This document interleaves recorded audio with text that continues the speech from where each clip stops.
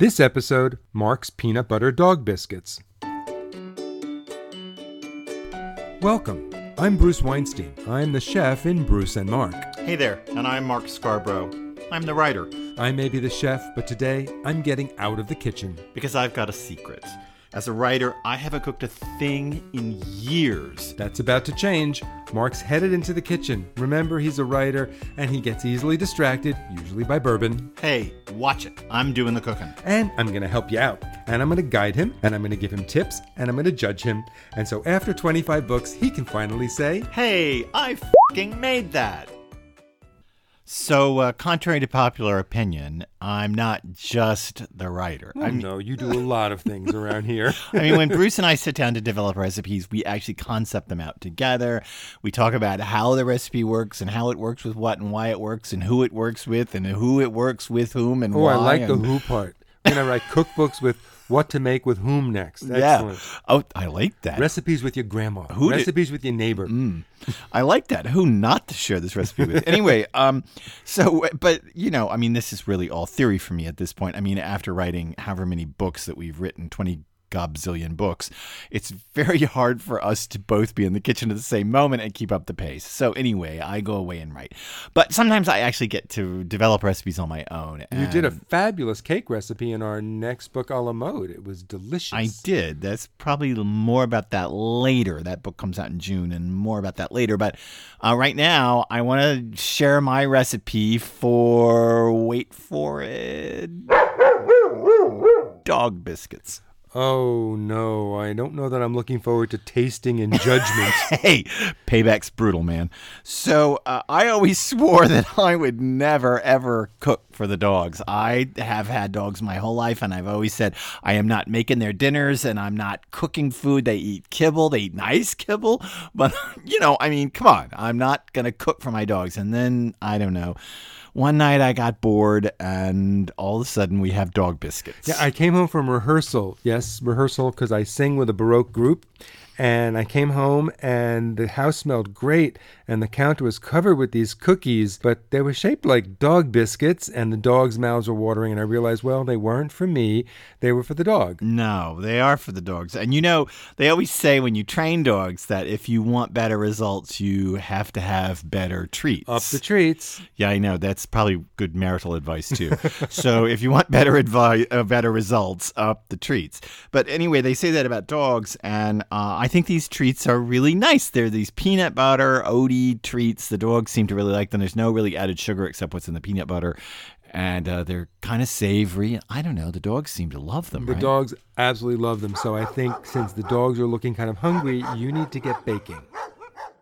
Okay, I hate it when food writers say this. I absolutely hate what I'm about to say, but here I go.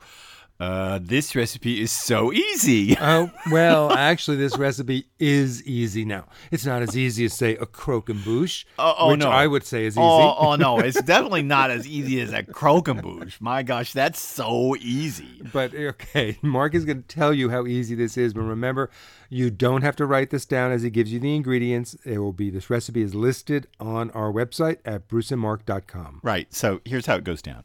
I mix together in a big bowl 2 cups of whole wheat flour and a half a cup of rolled oats, not quick cooking or steel cut oats, and a tablespoon of baking powder and a half a tablespoon of Worcestershire sauce, and a half teaspoon of onion powder and a half teaspoon of garlic powder. Sounds delicious to me. Gross. Good cookies. And then I stir in a cup of low sodium beef broth. Oh, yum. And a cup of regular peanut butter, regular creamy peanut butter. Yeah, Mark's talking about the store brand peanut butter, not the fancy natural style, not your your Scudders, not your No. not your Smuckers, Not your store where you grind the peanuts one by one under your heel in the store. To be honest about it, I've tried to give Dreidel the natural, delicious, crunchy peanut butter only made from peanuts, and the dog spits it out. But if I open the store brand creamy peanut butter, he gobbles it up. And it's about the texture. It's really, really smooth and thicker and pasty, and it works so much better in baking. And also about the flour. The first time I made these, I didn't have any whole wheat flour, and that whole wheat flour gives it nice, good, dry crunch, which the dogs like. And I didn't have any, so I took out the turbo blender and I actually ground wheat berries into flour in the turbo blender. That's an amazing trick to know, that if you have a Vitamix or a Blendtec or a Wearing Extreme blender, you could put in any grain and come out with whole grain flour. Yeah, great and thing. Later in this year, we're going to be talking about how you can put a lot of things in there and pull out a lot of brownies and cakes, but that's coming up later. Anyway, I made the flour, but now I just keep whole wheat flour around for these. Well, this dough is looking pretty good. You've been stirring this up, and I'm touching it, and it doesn't feel wet or sticky, and to be honest, it feels like kids' Play-Doh, which I think is the texture you're looking for. Right. So I see you floured the counter, so you're going to roll these out, I guess. Yep, I put more whole wheat flour on the counter. I put the dough down on it, put some flour on top of it. Now I'm rolling them out, and about a half an inch thick. First time I did this, I did it an inch thick, and I thought they were too cakey. I didn't think the texture was right. I mean, the dogs seemed to like them, but I didn't think the texture was right. So I love it that you want the textures to be crunchier for the dogs when they're happy with it. I mean, if it was dust. Because when I hear them crunching away, I think I did a good job. Oh, so. You did a good job anyway. So I've got this cute little dog bone biscuit cutter that I bought. Oh, it's adorable. It's really cute. And I cut out the dough into these dog bone shapes. I put them on greased baking sheets and coat them with a little grated Parmesan cheese. Oh, I love Parmesan cheese. Now tell me that's our really expensive Parmigiano Reggiano. Sure. Oh, excellent. Sure. Nice. And I baked them in a 375-degree oven for about 20 minutes. And the treats get really crunchy on the edges, and the parm melts just a little bit on top. I use pretty roughly grated parm so that it sticks on top. So now we're going to bake these, and you're going to bake them, as you said, 375 degrees, about 20 minutes, and they'll be toasty and brown. That's right. Now, and I want to say that the other trick I've learned with these is that I leave them out on the counter overnight. Once I'm done with them and I get them out on the racks and I get them off the cookie sheets and I let them cool on wire racks, I let them cool all night long, because then they get really stale and crunchy. And those are the nights that we lock the dogs in our bedroom, lest we get up and there are no more cookies left on the counter. My dogs are better than that. Well, they are. So, if you want to make these cookies with the very cutter Mark is using, and I'm going to tell you, it's adorable. There's a link for that cutter on our website, bruceandmark.com. You get 3 different sizes to a box. It's very cute. It's nice. And so that's about it, except for my favorite part, tasting and judgment.